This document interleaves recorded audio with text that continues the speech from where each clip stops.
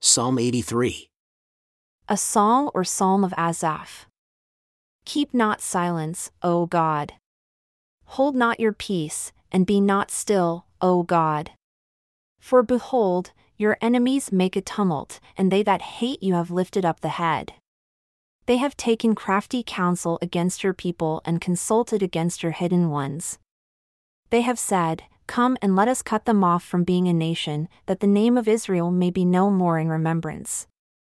For they have consulted together with one consent, they are confederate against you, the tabernacles of Edom and the Ishmaelites, of Moab and the Hagrites, Jebel, and Ammon, and Amalek, the Philistines with the inhabitants of Tyre. Assyria also is joined with them.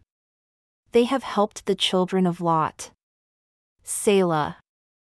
Do unto them as unto the Midianites, as to Sisera, as to Jabin at the brook of Kishon, who perished at Ender. They became as dung for the earth.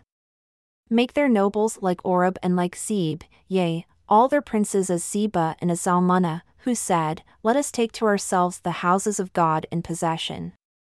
O my God, make them like a wheel, as the stubble before the wind, as the fire burns a wood, and as the flame sets the mountains on fire. So persecute them with your tempest and make them afraid with your storm. Fill their faces with shame, that they may seek your name, O Lord. Let them be confounded and troubled forever.